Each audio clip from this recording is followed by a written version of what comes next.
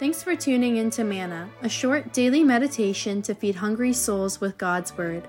These episodes were prepared by ordained ministers for a radio broadcast called Voice of the Church and are now republished by the Reformed Perspective Foundation, a Canadian charity that applies biblical truth to the issues of our time. Here's today's serving. Hello, listeners. Have you ever stopped to think about how Canada has a queen?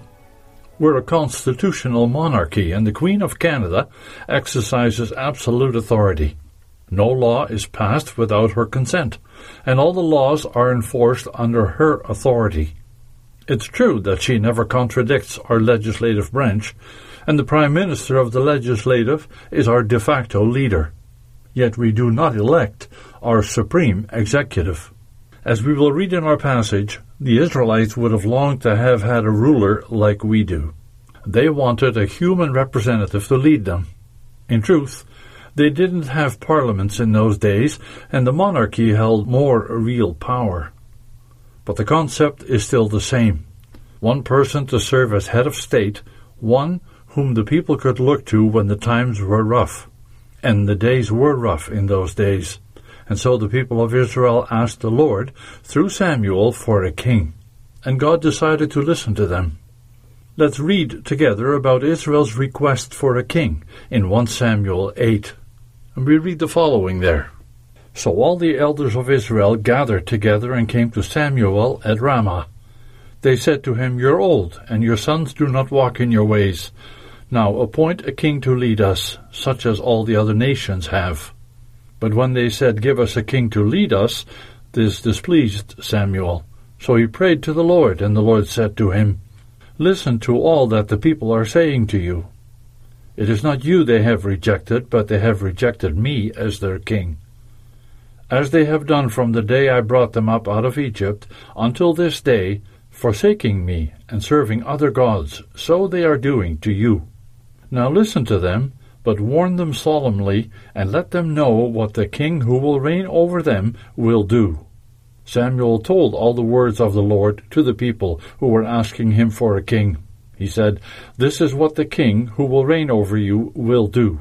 He will take your sons and make them serve with his chariots and horses, and they will run out in front of his chariots. Some he will assign to be commanders of thousands, and some commanders of 50s, and others to plow his ground and reap his harvest, and still others to make weapons of war and equipment for his chariots. He will take your daughters to be perfumers and cooks and bakers. He will take the best of your fields and vineyards and olive groves and give them to his attendants. He will take 1/10 of your grain and of your vintage and give it to his officials and attendants. Your menservants and maidservants, and the best of your cattle and donkeys he will take for his own use. He will take 1/10 of your flocks, and you yourselves will become his slaves. When that day comes, you will cry out for relief from the king you have chosen, and the Lord will not answer you in that day." One of the common themes in the days of the judges was that there was no king in Israel. This didn't mean that Israel had no king, for God was their king, but rather that they did not submit to him, and they did not recognize him as their king. They were to obey the Lord by following his laws. Gideon had to remind the Israelites of this reality when they tried to make him their king in Judges 8. Gideon reminded them that the Lord will rule over you, and he refused to be crowned king of Israel. But Israel wanted independence from the Lord, for they wanted to be like the nations around them. Israel had been called to be holy, just like the Lord is holy. His holiness was demonstrated in being distinct from the nations, practicing laws and lifestyles different from the nations. Israel wasn't to have a king like the nations around them, for they were a theocracy. They were ruled by God. Inherent in Israel's request was denying the kingship of God.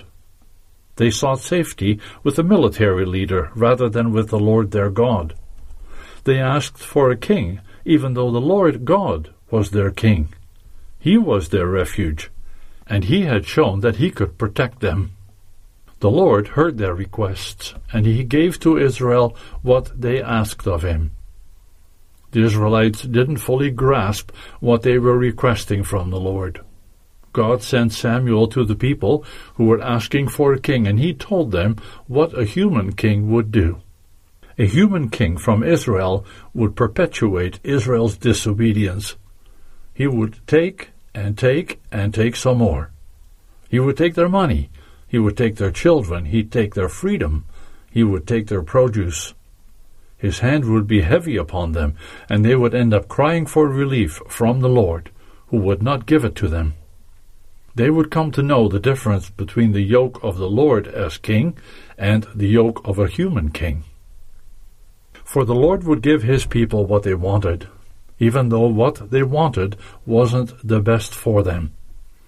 God is not one to force people into service to him, even though that is best for everyone.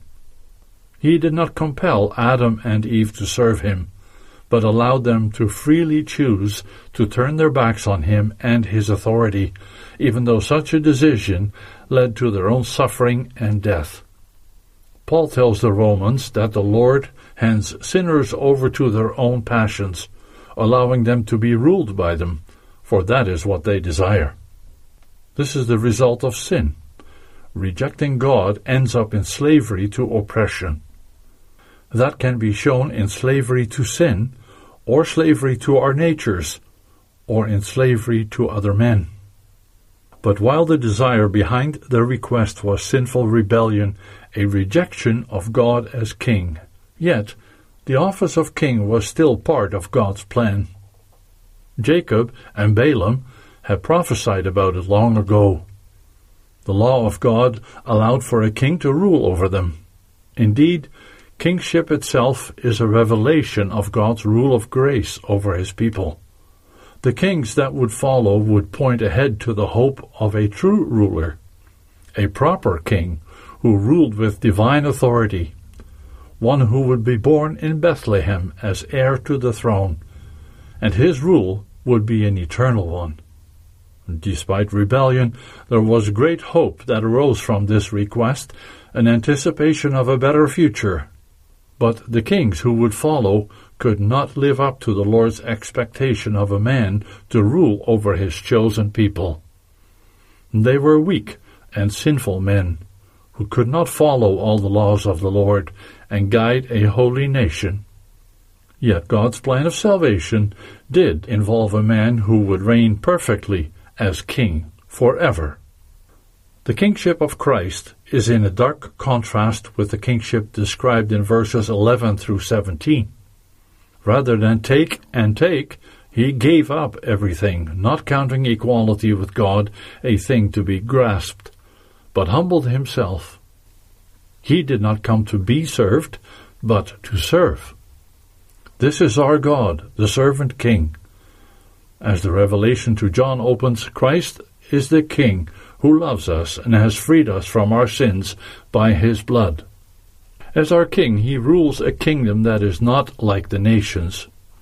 He is not a king like the nations around us, despite Israel's desire. Christ Jesus told Pontius Pilate that his kingdom was not of this world. Unlike the take and take King Samuel described, our king breaks the weapons of war and causes them to cease, as we read in Psalm 46. He does not take sons and daughters and lands, but he gives them. He does not need our grain, our wine, cattle, or flocks, as we're reminded in Psalm 50, for the world is his, and all that is in it. Above all else, he does not make us into slaves, but he frees us. For freedom Christ has set you free. Stand firm, therefore, and do not submit again to a yoke of slavery. Recognize Christ as your King and serve him alone. Do you recognize his authority as your King, listeners? Do you expect safety from him? Are there other petty kings in your life to whom you give tribute to?